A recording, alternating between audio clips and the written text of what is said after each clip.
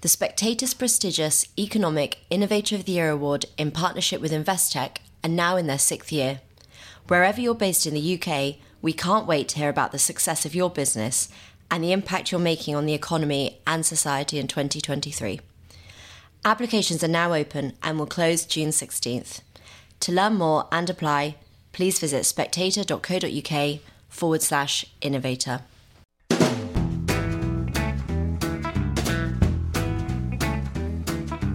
Hello and welcome to the Americano podcast, a series of discussions about American power, politics and society. On each episode, I will talk to an American expert or an expert on America about something that's going on in America in 2023. I am delighted to be joined today by Alex Holder, who is the director of a very interesting documentary about Trump and the Trump family called Unprecedented. And we're going to be talking about Donald Trump and what's happening to him this week, because even though on Americano we've tried to perhaps move away from always doing Trump podcasts, inevitably he comes back and dominates the headlines, as he has again this week. Alex, the latest was this CNN town hall that he did a day after the civil court in Manhattan found him civilly liable for, not of, people keep saying liable for sexual abuse and defamation, and ordered him to pay $5 million. I suppose, Alex, the first thing I want to ask you is, do you think that suit hurts Trump? The polls suggest at the moment that all the sort of lawfare, if you like, against him is not hurting him, it's helping him.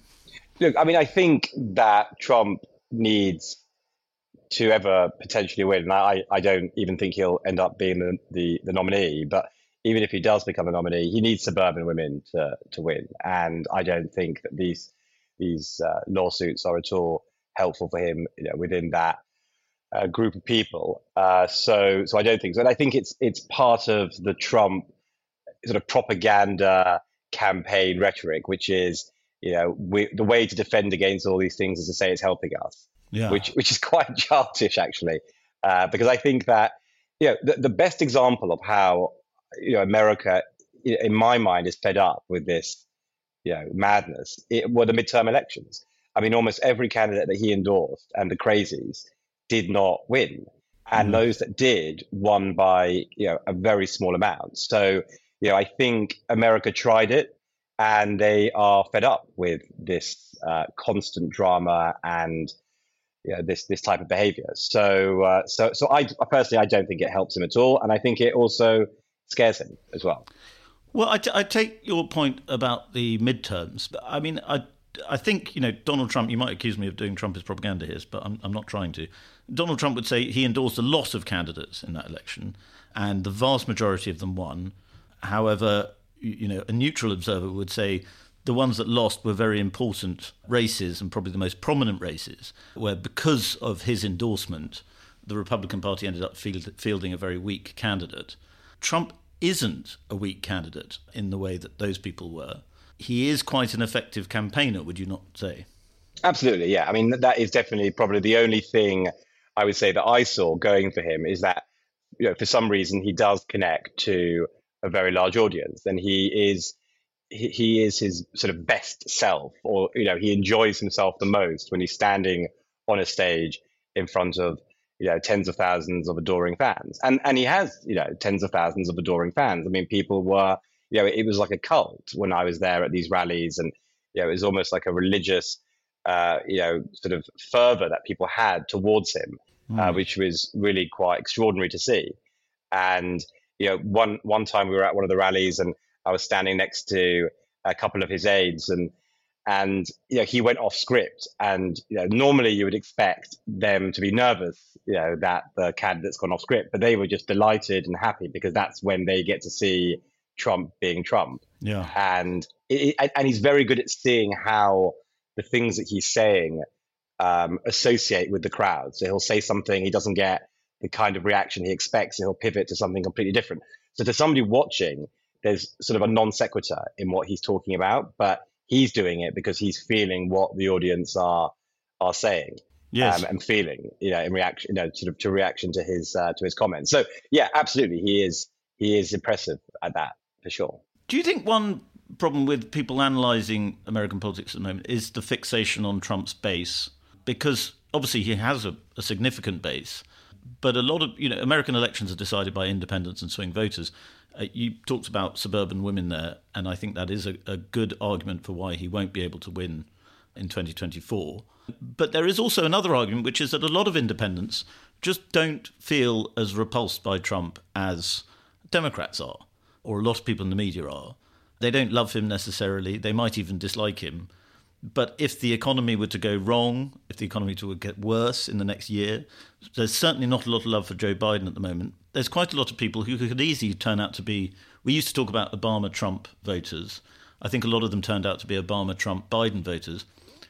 There could well be a scenario in which a lot of those voters go back to Trump in 2024, could there not?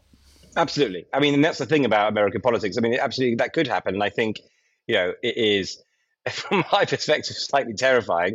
But yes, I mean, it could happen. I just think that the sort of prevailing sort of consensus amongst Republicans that I speak to is that the only reason why they're supporting him is purely because they are terrified if they don't, he will end up not getting the nomination and then running as a third party candidate, splitting the vote for the Republicans and basically causing them not to win the White House for potentially, some I even argue, for a generation. So, they will support him not because they want to, but because they know that he's pretty vindictive and could cause them immense sort of issues going forward. So I think there's definitely political games behind the support that people have to. Whether that's right or wrong is a separate question, but I think that's certainly a feeling that the Republican sort of lieutenants have. Yes. You said at the beginning, I think, that you think he might not win the nomination.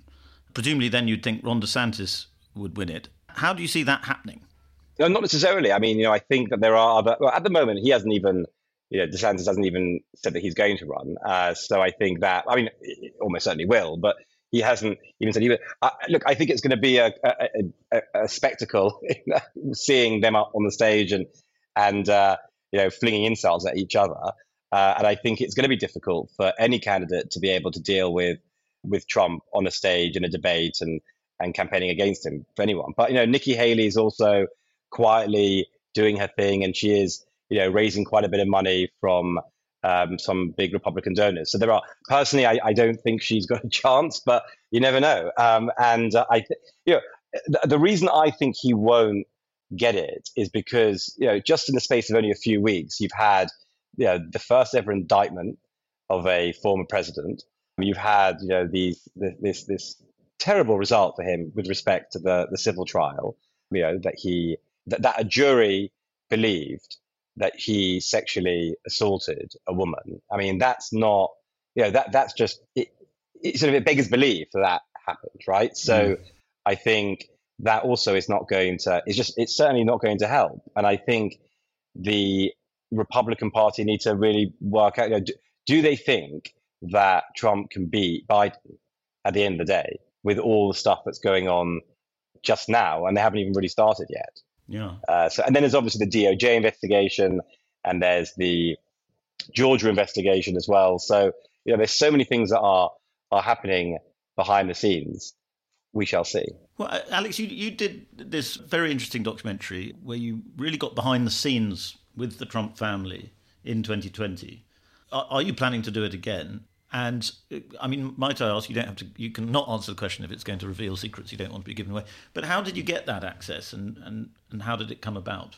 Sure. So I was introduced to the Trump family by a very close friend of theirs who I knew. The Trump family, the best example are that they're like a mafia family. So essentially they trust only their sort of, immediate family, basically, and then very, very close friends. And they sort of automatically trust and work with the people that they've been introduced to. And I was very, upfront and straightforward with them and said, look, I have no skin in the game. I'm a Brit from London. You guys have been complaining about the way you've been portrayed in the media, for years. So I'm here to let you tell your side of the story. And I think the reason they agreed to it was there were a few factors. I mean, the truth is I actually don't know. And I think now they regret it. But, at the time, it was around about August of 2020, where they were absolutely convinced they were going to win the election. So here was a guy that was going to film us winning the elections. That was sort of one aspect. Two, that I didn't have any political skin in the game. And three, honestly, they really liked my accent. I mean, Trump is obsessed with Britain. The only person I ever heard him compliment in my time with him was the late Queen. And perhaps he sees himself and his family as sort of a dynastic, sort of like royal family, perhaps. But he admired her, and so I think those were the sort of the potential reasons why they did it. And what was interesting as well was that they had this. And this is just Trump and his sort of mentality, and also it affects the kids as well, which is they just couldn't believe that I would be, in their minds, portraying them in a bad way. And I don't think I did. I portrayed them in a very authentic way. And obviously they, ended up causing, the events of the 6th of January. And they were sort of surprised that was, included in the series. And so to answer your first question, I don't think I'll be able to do another one because they don't like me very much. Have they've made that clear, have they? Oh, absolutely. Oh, yeah. Abundantly clear. Yes. Will you tell us how clear? Well, let's just say it's hints and whispers. They don't sort of come at you directly, but they make it very clear through other, people that they are displeased, to say the least. I mean, the person that was really the most upset, really, was Ivanka, because Ivanka had not given really any interviews or very minimal number of interviews during her time at the White House, and she gave us. We did 3 interviews with her, and in the second interview, we interviewed her in the White House about 2 weeks after we interviewed Trump. So this is around mid-December, so after the election had been called for Biden, and during the whole madness that they were spewing about the election being a fraud. And so when the January 6th committee interviewed Ivanka, one of the questions they asked her was whether she accepted the statement of the Attorney General, Bill Barr, at the beginning of December, where he said there was no evidence whatsoever to support any of these electoral fraud claims that Trump had been saying. And she said that she had and did accept what Bill Barr said. And that was beginning of December. When I interviewed her mid-December and asked her the question, obviously I'm not the January 6th committee, and obviously January 6th hadn't yet happened, but she said that she supports her father's position entirely, and he should fight for every vote. So there was a clear discrepancy between what she said, to me and what she said to the January 6th committee. And clearly what she said to them made her look or sound better than had she admitted that she was agreeing with her father's position. And so she was not happy with that. And then the New York Times did a whole big piece on that, showing the discrepancy. So she was the one that was the most upset. But I think the reason why they're not happy is because they really generally couldn't understand how I, in their mind, showed them, as being responsible for these events when there's no alternative explanation. I mean, they absolutely were responsible for the events of January 6th, and we were making a documentary, and there was never, ever a moment where we said to them that we were doing, some sort of, family biographical type sort of Trump movie. So they're not the smartest, not the brightest bulb in the chandelier, I'd say. I thought it was actually. I've watched a lot of Trump documentaries, and I thought it was fair actually, because you had sort of critical talking heads, but you also had you let the family talk a lot, and you didn't edit it. I don't think in a cynical way, and I thought what was very interesting that came out of it was the relationship, the family relationship, and you described it earlier as like a mafia, but I mean, it's probably a bit cliche of me to say it's a bit Succession-esque Absolutely. There's a sort of theme there, but it is interesting. And what insights did you get sort of off camera into the dynamics between the family members, between the brothers and Ivanka and between Trump? Yeah, I mean, the main real feeling I got was how they were all really just, I mean, this is really where the Succession thing comes in. And in the latest season, I'm watching it and I'm just seeing how, whether it was on purpose or not, how similar that these characters are to the Trump kids in that they are just vying constantly for their father's attention and love. And so there's a lot of sort of friction between the children, they would never say that friction is negative or that they don't like each other. And, from my perspective, it does look like they do get on, but there is this undercurrent of who's daddy's favorite and who is going to sort of, take over. Right. Yeah. And I think that certainly came across mainly between Don Jr. and Ivanka. But they all have their own sort of quirks, and Don Jr. is, I would say, in some ways a more articulate version of his father. He is very good at campaigning. He's just a typical demagogue, frankly. Ivanka does think that she's cleverer than she is, and she sort of puts on this facade. But these are children that have been in the spotlight and have been the focus of the media since they were children. Ivanka had paparazzi following her to school when she was a young girl, whilst her father was in the midst of, some, extramarital affair, right? So, they have this, they've just been born into this incredibly unusual environment. I mean, they lived in a skyscraper, right? So it's just such an unusual world that and every now and then you do see moments of real, but they have, Ivanka specifically has almost turned her reality into this persona. Like it's almost the persona is now her. And so, but rarely, but you do see it sort of break out every now and then. But she's very good at, putting it all on. But yeah, they absolutely are always clamoring and fighting over trying to get their dad's attention, for sure. Yeah, there was that famous bit, and you played it in the documentary, when Donald Trump Jr. did the interview with his father, and he said, who's your favourite child and why is it Ivanka or something? And Trump goes, "Oh, Mr. Wise Guy here," that's a sort of Trump's favoritism of Ivanka is a family joke. How real do you think it is? Oh, it's absolutely real. I mean, when we were speaking about his kids, so I showed him on my iPad clips of his kids campaigning for him, and the moment he sees Ivanka, his lights, his eyes open. He's far more as human as Trump can be when she's on the stage and when he's seeing her. So he does absolutely I would say as much as Donald Trump can love, he certainly loves his daughter significantly more. But I think Don and Junior and him had a very fractious relationship growing up. So that obviously played a part in their. But now obviously Don has embraced his father and is sort of his sort of right hand man, type thing. So I think, but as to whether or not Trump sees, there's that. I sort of keep coming back to succession, but I absolutely can see Trump saying that his kids are morons. Yeah. So it is fascinating the similarities between the two. And then they are a very, very unusual family. Yes, yeah. I mean, I think very rich families often are, aren't they? I think it's a kind of it's. Yeah, I mean, this is what I was trying to work out because I've met lots of these sort of rich families before, and the thing about it is because on the one hand, like if you saw Eric Trump in a crowd, he's very tall, but he doesn't come across as being particularly elegant or I remember sort of like he didn't come across as a rich kid in a sense, right? They're much more scrappy, which I think is what he is, and Don for sure is. So I thought that was interesting. But the aspect that's unusual, I think, is that their father has been, incredibly famous for really bad reasons most of the time. Yeah. And so I think that's obviously had an impact on them.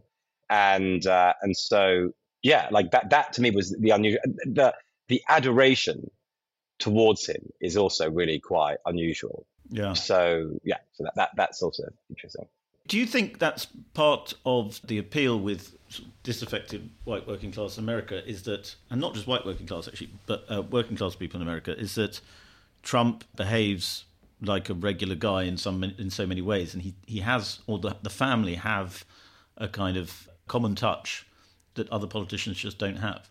So this is the thing that's interesting, right? Is that there's a sort of contradiction here, because on the one hand, you've got this incredibly wealthy guy from New York City, real estate mogul, who people, working class people have some sort of connection with. And I think it's not because they think that they could go for a beer with him, because, he's not that kind of guy at all. I think it's because because he is the kind of guy they would expect to watch his words, and he doesn't. That's what's interesting, right? So he is someone who, wears a suit and a tie and is this wealthy guy from New York, but is saying the things that these guys are thinking and is now allowing them to be said. And I think they sort of, it doesn't really make sense you would expect the guy who says those things. I mean, this is obviously a massive generalization, but you would expect them to, if they're wearing a suit and ties, they're doing it in a private members club quietly with a bunch of their mates and they go and play golf. They're not, associating with sort of, Trump himself said it, when those people were attacking the Capitol, he didn't like those images because he couldn't believe that they were his supporters because they were like sort of, the Basil Fawlty line, riffraff, right? Like, that's the way he doesn't even like the people that support him. But moving that to an aside, it's the fact that he is this almost like he looks like an establishment figure, but is saying these incredibly, sort of not politically correct things on stage, and then obviously, frankly, racist, misogynistic, and homophobic things as well.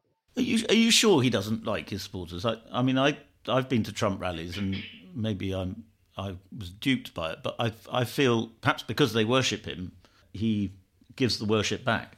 Well, he loves the worship, but also if you notice at these rallies, generally they are quite well curated in the sense of who he sees and where certain people are in terms of how close they are to the stage and all that. So yes, he absolutely loves the worship, but he doesn't spend much time thinking about the real voters who are voting for him at all. He himself says that he has always been an outsider and was never accepted by the people that he wanted to be accepted by. And the people he wanted to be accepted by were not the people that vote for him.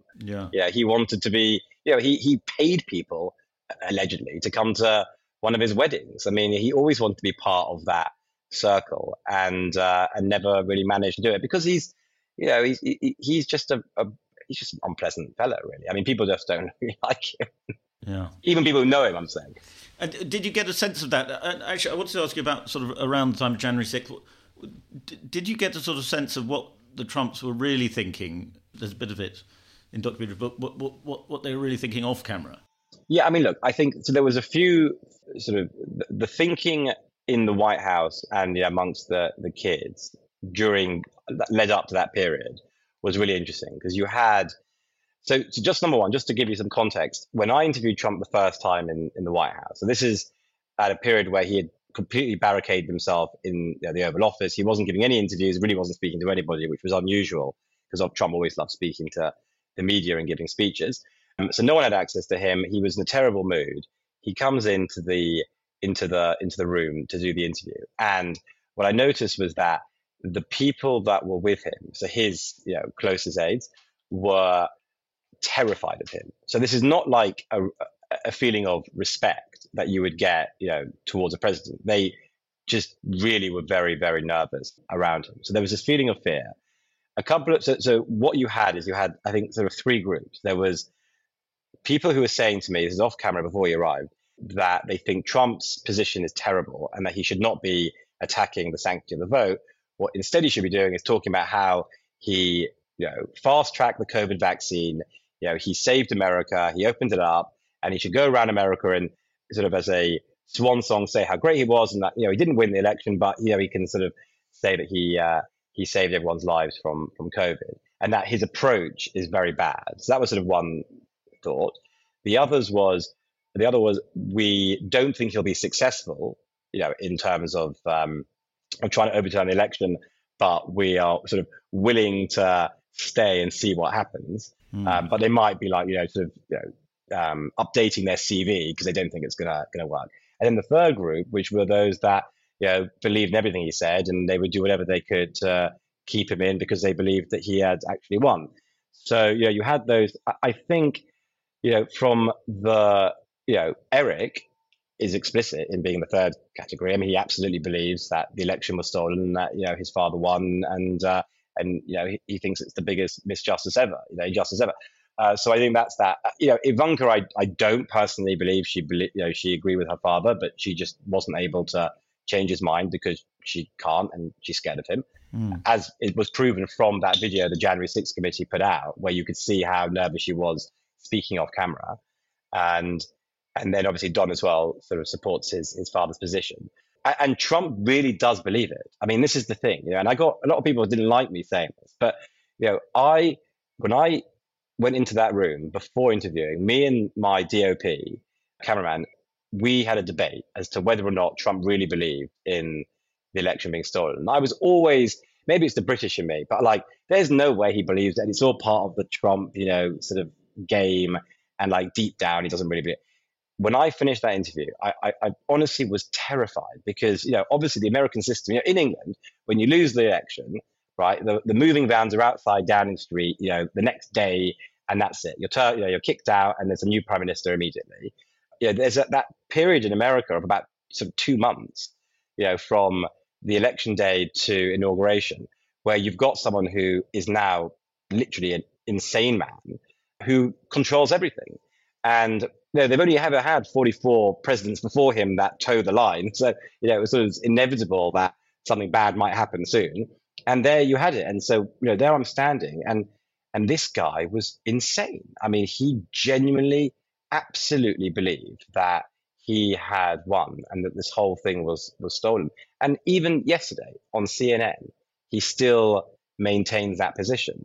And it's just extraordinary that, and so I was very nervous, and I thought at that point, this is not going to go well, for America. And then later on, it was pretty clear that, something like January 6th was going to happen. And it did, tragically. Another person who you interviewed is Jared Kushner. And I have a suspicion he's going to become an interesting figure again in 2024 because Hunter Biden is obviously going to be talked about a lot, although Jared Kushner's not Trump's son, he's his son-in-law. But there's always been rumours, reports, sort of a certain shadiness swirling around what's happened with Jared Kushner and what he was doing in the White House and so on. Nothing's really been proven, we should say. But what was your sense of him as a character? Impressively unimpressive. I would say. I mean, honestly, it was.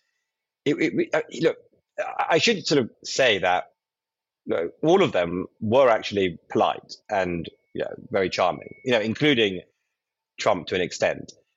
Jared is a very sort of nice fellow, but what got me was the audacity that he had to think that he had earned and had a right to be in the position that he was in, which I just thought was fascinating. I mean, the only reason why he's in the White House is purely because he married the guy's daughter, right? Like, he was a not particularly good real estate investor. His claim to fame prior to being in the White House was probably the most terrible real estate transaction in New York history, when he bought that building, was it 666 for some ridiculous amount of money and needed to be bailed out. So, he is not particularly an impressive guy. He's a very nice guy, but certainly not, need to be run. I mean, he literally was probably the most powerful man, in the building. So that was surprising. But he's he really, the thing that he cared, I think, the most about really was that the pardon that his father got. Yeah. That was something that I think of all the things he needed or wanted was that, and he got it. Yes, but I mean, he was in charge of a lot of things, and I take what you're saying that you found him unimpressive, but he can't be that unimpressive. I mean, even if he had the leg up of being the son-in-law and much liked by Donald Trump, he did inveigle his way into a lot of areas of policy. I mean, I'm struck that you found him that unimpressive. Yeah, I mean, look, I think at the end of the day, there's if you look at sort of what the administration did in those 4 years, right? I mean, so there were some successes, there's no question. But at the end of the day, the reason why it wasn't as terrible as it could have been was because of how disorganized, how essentially they had no ideological principle, because the guy in charge only cared about himself, right? So the moment you get someone in like Trump that actually cares about something, to me, that's actually much more worrying. And then obviously surrounds himself or herself with competent people.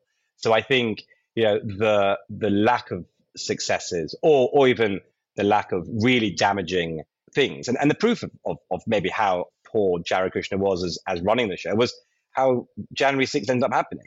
I mean, it didn't happen in isolation, right? I mean, this was a sustained effort by his boss to undermine the sanctity of elections in America for 2 months, and obviously even before that. So, if he was an impressive guy, he would have reined that in or walked away. So when January 6th happened, you said you were sort of terrified and it was a tragic day for America. Tell us a bit more about that. What were you thinking? Were you thinking these people who you'd sort of actually quite liked in some way? I know you haven't said that you like them necessarily, but you seem sort of to see the good side of them in a way. You think that were you nervous and scared that they had done something terrible?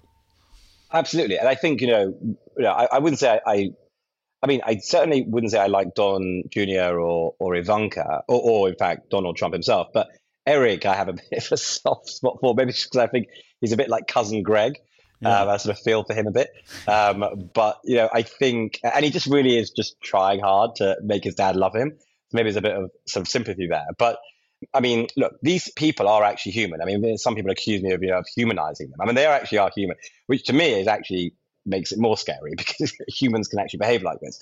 And so despite the fact they might be polite and, say please and thank you and talk to sort of camera crew and whatnot, which other sort of celebrities or politicians don't do, that they still were absolutely responsible for what took place. And yes, so what took place, I mean, the day before that rally, I was in a hotel elevator, again with Michael, our DOP, and I said, Trump's going to get them all to march on the Capitol tomorrow. And, we sort of laughed at that, sort of at my comment, but we planned accordingly. And, and the reason, it wasn't sort of just a random thought. I mean, the rally was taking place on the day of the ceremonial, counting of electoral votes. And, Trump had already spoken out multiple times about his vice president trying to intervene in that process. And it was clear that a lot of people were going to come to DC and it was going to be very, it was going to be a very sort of emotional event. And, so we were there. It was freezing cold. I'll never forget, bitterly cold, huge numbers of people. I mean, the biggest rally I had seen. And, he explicitly told them, and they were riled up before. I mean, they were riled up by Giuliani, by that, was it Eastman and a couple of other maniacs. And then you had, some religious leader that came on stage and they were all praying. And I mean, people were literally praying to God that something would happen that day that would keep Trump in office. And he said, I'll walk with you to down Pennsylvania Avenue to the Capitol. Yeah. Obviously he didn't. And we know that he wanted to, but he didn't. And then those events took place. And, we were there and we saw the moment. Obviously multiple people died on that day or because of events that happened on that day. But 2 people actually died on the day. One lady was shot, and another lady who we witnessed is crushed to death. One of Trump's own supporters was crushed to death on the steps of the Capitol, which we capture in that, on film. And, that was just an absolutely traumatic event. And to see that, it was horrendous. And he's utterly responsible for it. I mean, in my mind, there's no alternative explanation. What do you think? I don't want to lead you down conspiracy theory alley, but what do you think of the footage that Tucker Carlson released on Fox News showing the QAnon shaman Charmsley being kind of, it seemed, escorted round the Capitol by the police? I mean, there were odd things that happened that day. I don't want to get into conspiracy theories, but it's not a sort of riot in the completely simple sense that you might think it is. Is that fair to say?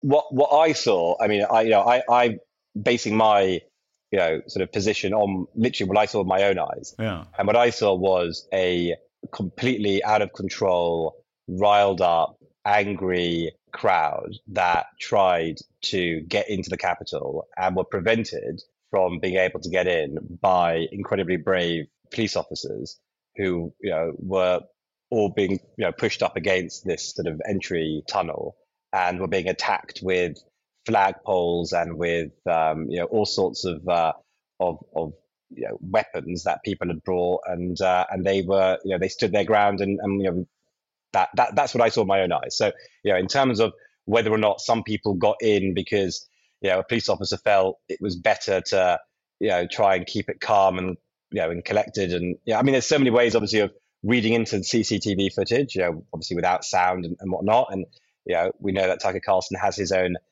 agenda.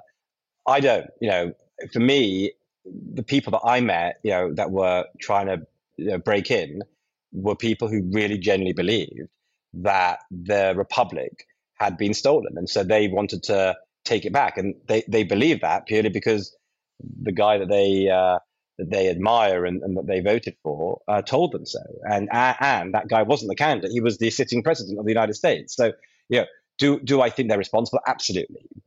Those people that were doing that, you can't break the law. But at the same time, they would not say that they were anything other than ardent Trump supporters trying to do what their president had told them to do. Mm. Alex, you said you're not going to do another Trump documentary for obvious reasons. Are you going to do more documentaries about American politics? Have you got any projects to do any more? Yeah. So we are actually in the middle of production on a very well-known political character, which I'm not going to reveal right now, but we'll reveal in due course, which is pretty fascinating. I'm addicted to American politics. I think it's such a fascinating world, like the best that we have in the UK, right, is, I don't know, too much money being spent on wallpaper in 10 Downing Street. Whereas, here there's just just one sort of bit of chaos and then another, and it's just extraordinary. And I think, but also it is, I see for me, there's something good about all of this at the end of the day, which is that democracy here in America still did work, and whilst Trump certainly tried to, fracture, well, he certainly tried to destroy the foundations of democracy, and he ended up fracturing them, they are still strong enough and they still are standing. And, one of the things that are happening now, which, is absolutely out of the Trump playbook, is, undermining the judicial system, right? I mean, Trump tried to do that when he was in the White House, and he said to me, I mean, it was out of the, sort of how to be a totalitarian leader is you say, well, we need to find brave judges, who support my position, right? So, and then when you have people today who support Trump saying, oh, well, the New York judicial system is biased. I mean, at that point, you're completely undermining, this system, which is literally set up to, if we don't believe in that, then, the whole thing falls apart. So, I think that's dangerous, but America's still standing, and it's still, I think, for all its contentions, still a pretty remarkable country. Yeah, well, I do. I mean, I love America, and I think it's a remarkable country. I do think the judicial system is politicised in various ways. But what you said about loving American politics reminded me of a journalist who said to me that he said when you cover American politics, it's like smoking crack cocaine, and when you go back to Britain, you're having sort of returned to lager, and that's right. So. But you say you're not going to tell us who the politician you're working on is. He a Republican? Is he or she a Republican or a Democrat? I'll say that he's a Republican. Yeah, Republican. Very interesting. Well, I look forward to finding out who it is and watching it very much. Look forward to watching it very much. Alex, thank you very much for coming on to Americano. Yeah, really a pleasure. Really lovely chatting with you. Hope to do it again. Thank you very much for listening to the Americano podcast. I would like to thank my brilliant producer, Natasha Feroz, and the rest of the Spectators broadcast team. If you like the podcast, please leave a review on whatever platform you are listening to us on. Thank you very much. God bless America.